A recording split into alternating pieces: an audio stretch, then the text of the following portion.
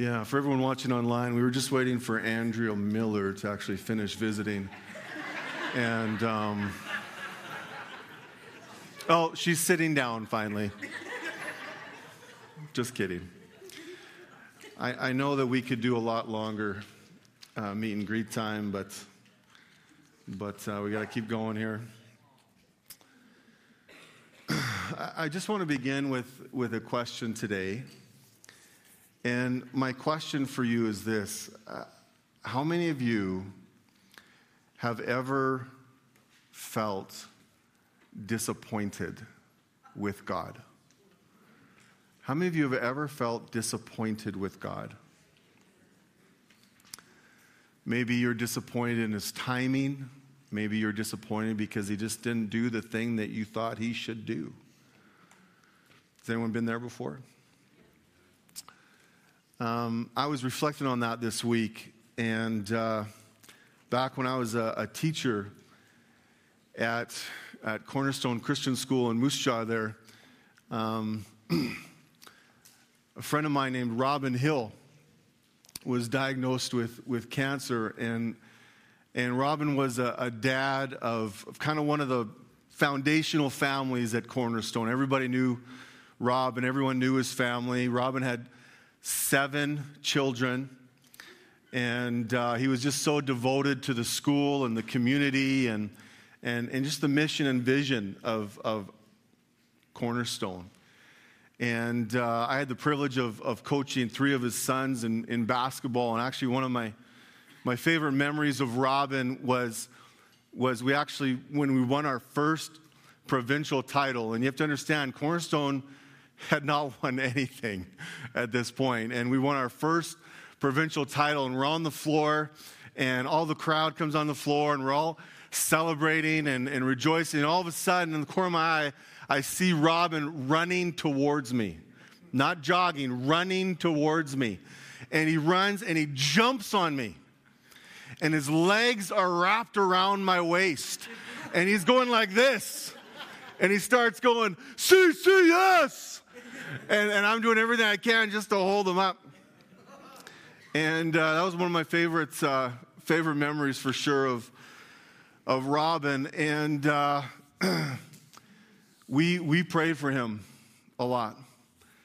As a staff, one Friday morning, I remember we went to his home and we laid hands and prayed for him. And we prayed for him in chapels and in staff meetings. And his daughter Callie was in my class, and every morning we'd start the morning with praying for Robin.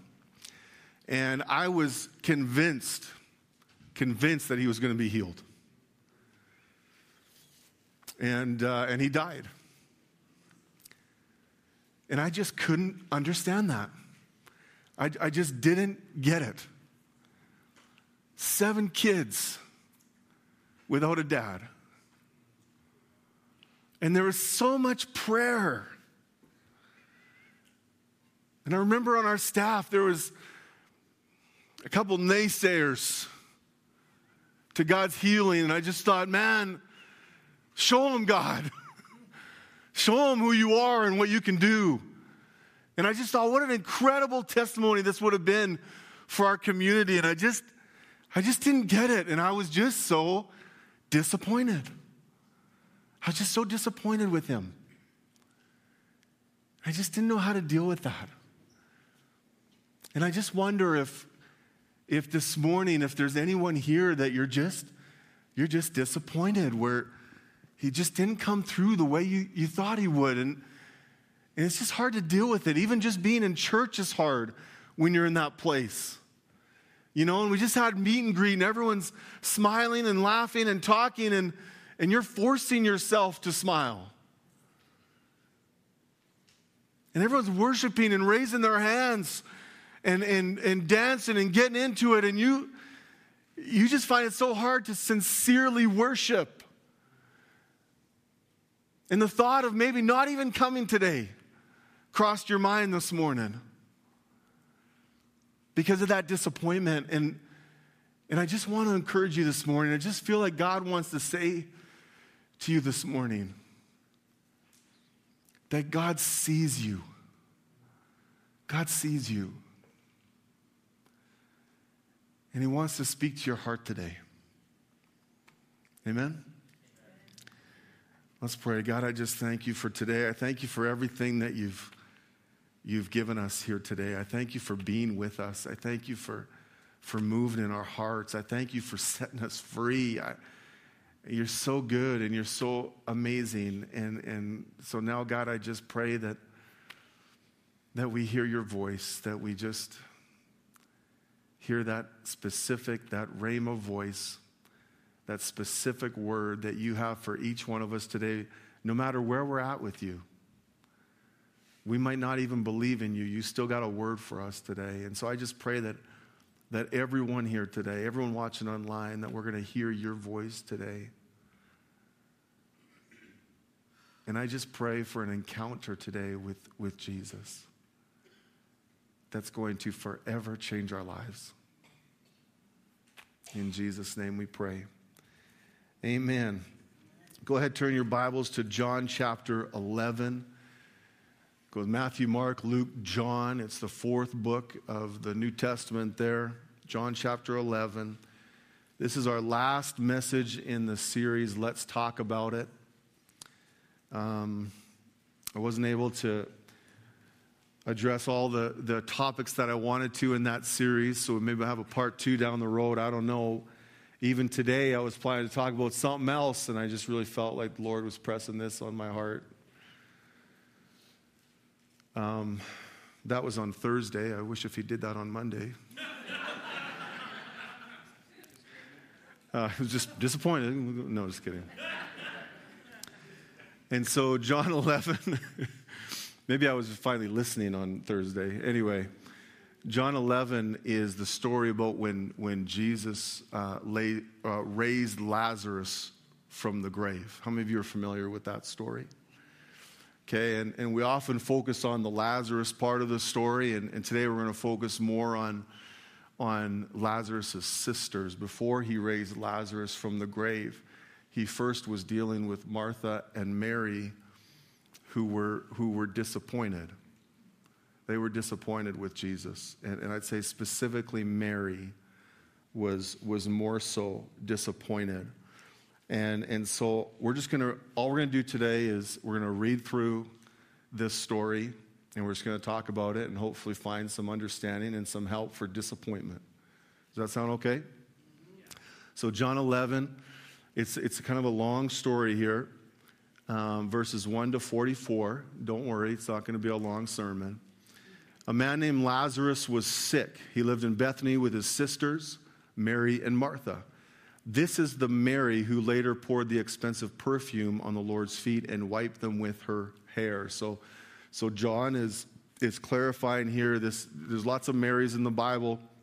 It's not Mary, the mother of Jesus. This isn't Mary Magdalene, but he's specifying which Mary this is. And I think he's also bringing attention to Mary, because I really believe that this story is as much about Mary as it is Lazarus. Let's keep going. Her brother, Lazarus, was sick.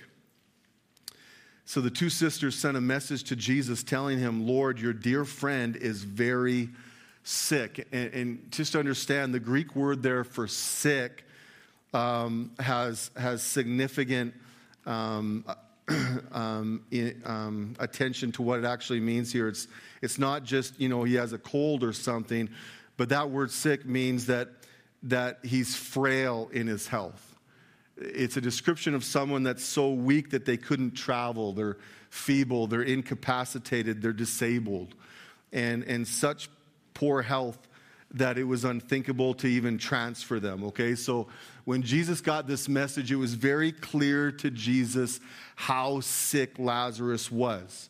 Jesus knew that he was at death's door, okay? So it's important for us to understand that. In verse 4, but when Jesus heard about it, he said, Lazarus' sickness will not end in death. No, it happened for the glory of God, so that the Son of God will receive glory from this. Let's remember that verse. In verse 5, so, although Jesus loved Martha, Mary, and Lazarus. He loved them dearly. They were his good friends. He stayed where he was for the next 2 days. So although he loved them, Jesus did not rush to go see Lazarus.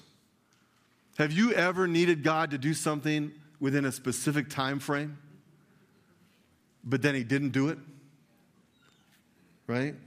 And I can just imagine Mary at Lazarus' bedside saying, just hang on just a little longer, Lazarus. We've sent word to Jesus. Jesus knows you're sick. He's coming. He's coming. Just hang on a little longer. Jesus will not let us down. And then he didn't show up. And we're left confused. And we're left asking questions, right? We're left thinking, did God even hear my prayer? Does God even care about what I just prayed, what I asked him to do? Does God even really love me? Have you ever asked that question before? Does God even really love me? And this story helps us to answer those questions.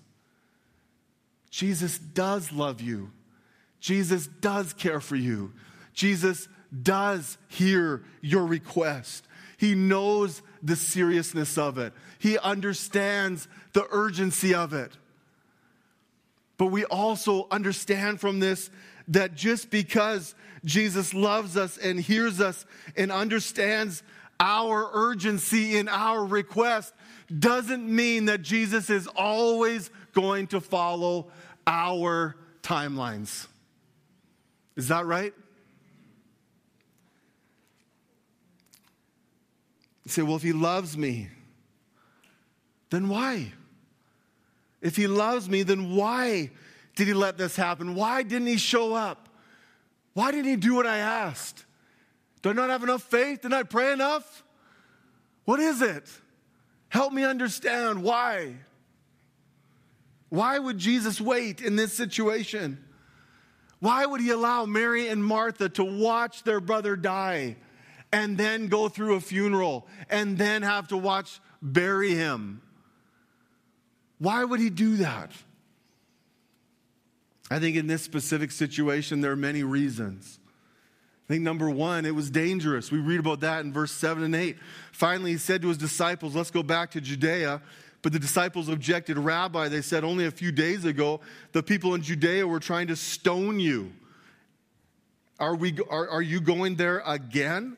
So it's very possible that if Jesus went there in that first time that he heard about Lazarus, it's very possible that his life was at stake.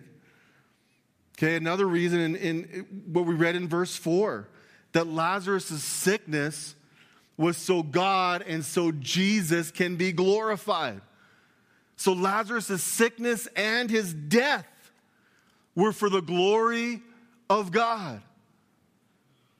How many of you know today that God does not exist to make us happy, but that we exist to glorify him? He created us for his purpose and his glory. We did not create him for our purpose and our happiness and our glory. That's a tough one. That's a tough one for us to get around, isn't it? Because we're selfish. That's why. That's why it's tough to learn that it's not always about us. Romans 11 says, for everything comes from him and exists by his power and is intended for his glory. All glory to him forever. Amen. Not just us. Everything exists for the glory of God. And sometimes our disappointments are for the glory of God. We see that in John chapter 9 when Jesus heals the blind man. Remember when the disciples and Jesus came across this blind man, and the disciples right away started to put their theology to it, didn't they? They said, so Jesus, tell us, it's got to be one or the other, is this blind man blind because of his sin, or is it because of the sin of his parents. And what does Jesus say? Neither. It had nothing to do with his sin or the sin of his parents, but it was that so that the power of God can be shown in his life. It was for the glory of God. Right? And so they were trying to apply their theology, well, good things happen to good people and bad things happen to bad people. And we know that's not true. We know it rains on the just and the unjust. Truth is, bad things happen to good people too. That's the reality. That's the truth of living in a fallen world, a post-Genesis 3 broken world. Amen? And here's another reason. It was so the disciples will believe in Jesus. We read this in verse 11 to 14. Then he said, our friend Lazarus has fallen asleep, but now I will go and wake him up. The disciples said, Lord, if he is sleeping, he will soon get better. So the disciples didn't quite get it. They thought Jesus meant Lazarus was simply sleeping, but Jesus meant Lazarus had died. So he told them plainly, Lazarus is dead. And for your sakes, he said, I'm glad I wasn't there. Because he would have healed him. So for your sakes, I'm glad I wasn't there. For now you will really believe. Come, let's go see him. See, there was a belief in the Jewish community that when someone died, that their spirit could still revisit their body within that first 3 days. And then their spirit could decide if they wanted to come back to that body and live again. But after day 4, by the time it was day 4, that can't happen anymore. And so no one had ever been raised again from death after 4 days. Lazarus was in the grave for 4 days, right? So this was an opportunity to prove that Jesus was the Messiah. This was a vital moment in the faith of the disciples. And so there was lots of reasons, and there's probably lots more that we don't know. There's lots of reasons why Jesus didn't come sooner. But you know that when he met with Martha and when he met with Mary, he didn't offer one of those explanations. He didn't offer one reason why he didn't come sooner, why he didn't come right away and heal Lazarus. And sometimes we are going to be left without an explanation. To this day, I still do not understand why Robin Hill was not healed. I still don't get it. But I've resolved in my heart 2 things. I will probably never know the answer until I'm with Jesus. And number 2, God is still good. That's what I had to resolve in my heart. Sometimes we're not going to get an answer to satisfy us in our disappointments. Romans 11 says, oh, how great are God's riches and wisdom and knowledge. How impossible it is for us to understand his decisions and his ways. You know, God's going to do some things that our 3.5-pound brain just are not going to be able to figure out. I really like what Bobby Conway said. He's the author of Doubting Towards God. And we talked about, had a sermon series on that about 1.5 years ago. And this is what he says. He says, end your quest for omniscience. There's only one omniscient, and it's not you. See, when we demand certainty from God, when we demand that we know the answer to every question and every decision that he makes, we're just going to go further and further into disappointment and frustration and discouragement because we can't see the big picture. But God does. And sometimes in our disappointments, we just have to concede. I am not God.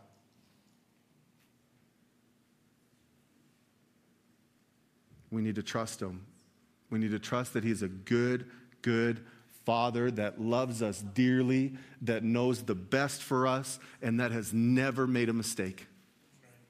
He's never made a mistake. And then Jesus comes to Bethany and meets with Martha and Mary. In verse 17, when Jesus arrived at Bethany, he was told that Lazarus had already been in the grave for 4 days. Bethany was only a few miles down the road from Jerusalem, and many of the people had come to console Martha and Mary in their loss. When Martha got word that Jesus was coming, she went to meet him, but Mary stayed in the house. See, Mary wasn't ready to see Jesus yet. Mary's still struggling with her disappointment, and I wonder if she got a little offended. We get offended when our expectations aren't met. And I wonder if she was a little angry. When you get offended, when you get hurt, when you get angry with someone, you don't want to talk with them. You ever have that happen where someone you're mad at texts you? I don't think so. They can wait. Right?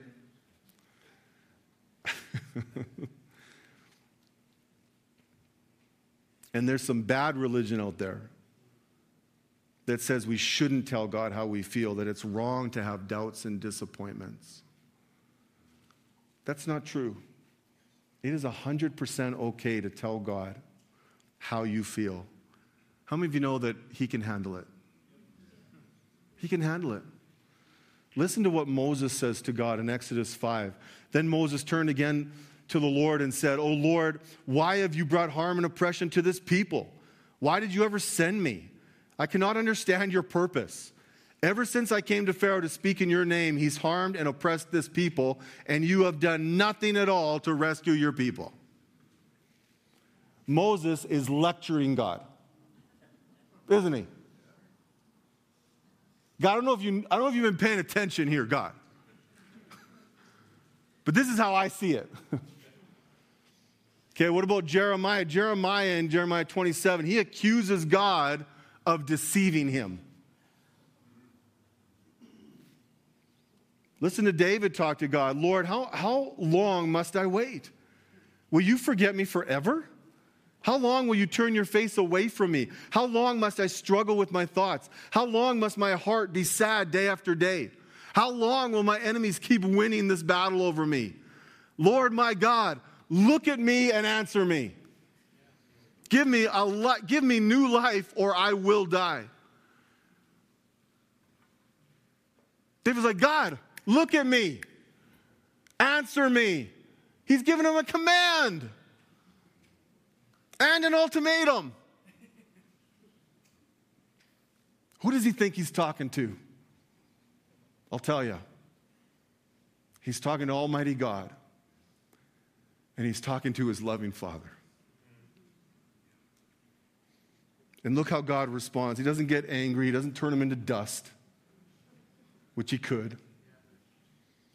But he preserved their angry words in Scripture forever. So that we can know. It's okay. It's okay to tell me that you're angry. I can handle it. God can handle our doubts, our fears, our disappointments, and our angry outbursts. Because that's relationship.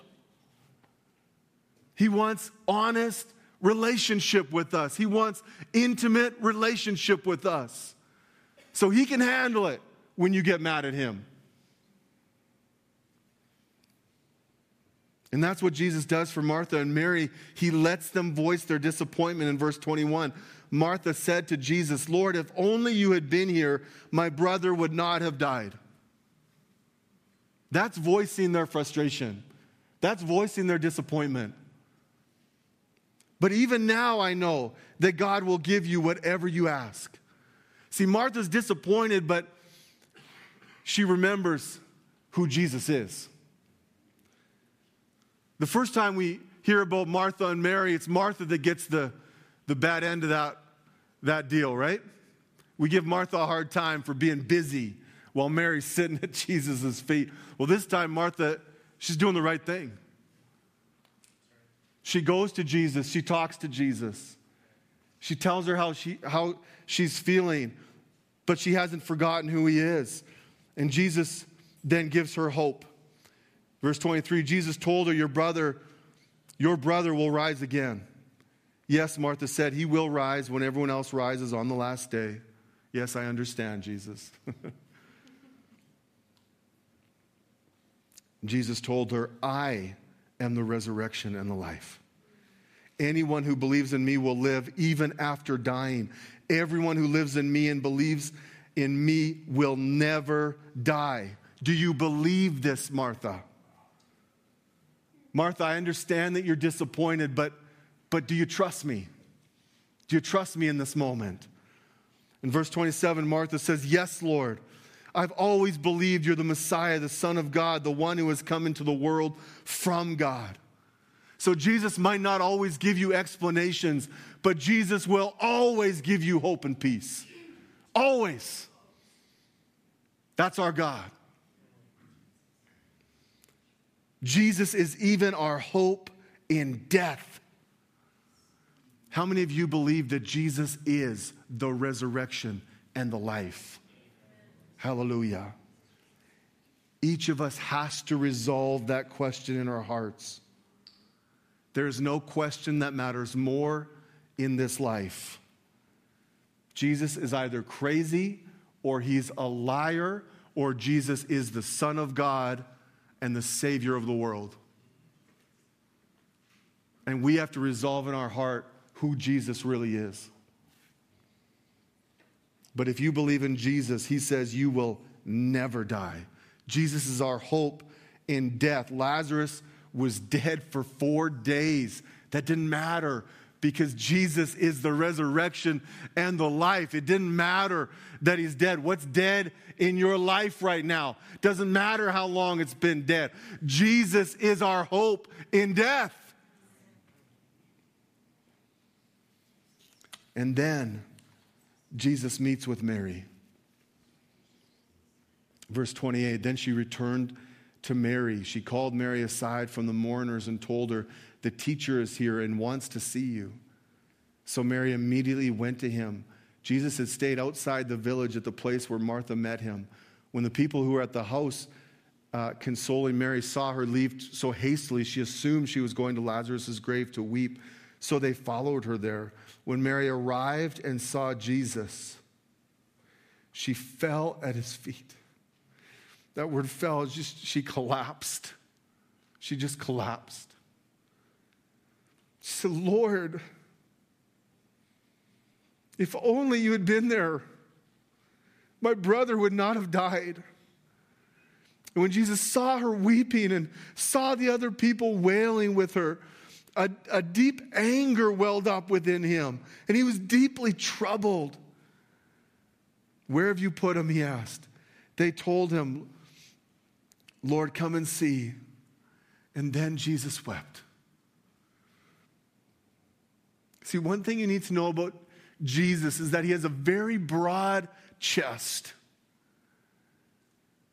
His chest is strong enough that you can beat against it. But his chest is also soft enough that you can fall against it. And Jesus' response to Mary is absolutely perfect. He doesn't try to give her some spiritual and biblical explanation. And I wonder if some of us well-meaning, well-intentioned Christians can learn from this. Sometimes that's not what they need. But he just cried with her. That's what he did. He just cried with her because that's what she needed. She needed her sympathetic high priest. She needed her comforter. He was her friend. Make no mistake about it. When you weep, Jesus weeps.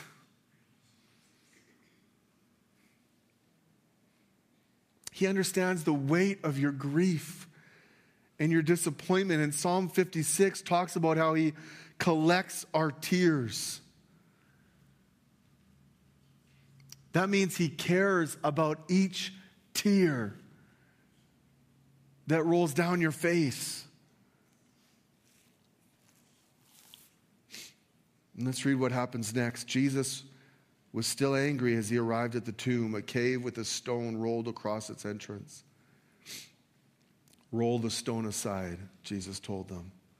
But Martha, the dead man's sister, protested, Lord, he's been dead for 4 days. The smell is going to be terrible if you do that. And Jesus responded, didn't I tell you that you would see God's glory if you believe? So they rolled the stone aside. Then Jesus looked up to heaven and said, Father, thank you for hearing me. You always hear me. But I said it out loud for the sake of all these people standing here, so that they'll believe you sent me. Then Jesus shouted, Lazarus, come out. So King James for a second there. Come forth. And the dead man came out. Hallelujah. That's our God. That's our God. Jesus could have just come and went to the tomb in the first place, couldn't he? But he took the time to talk to Martha. He took the time to talk to Mary. He took the time to minister to them first. What a Savior. What a Savior. Amen? I just want to invite our worship team and our prayer team forward at this time. And so we're just going to spend a little time in prayer here while we sing our last song. And so there's 3 altar calls this morning. Are you ready? Here's the first one, is for salvation.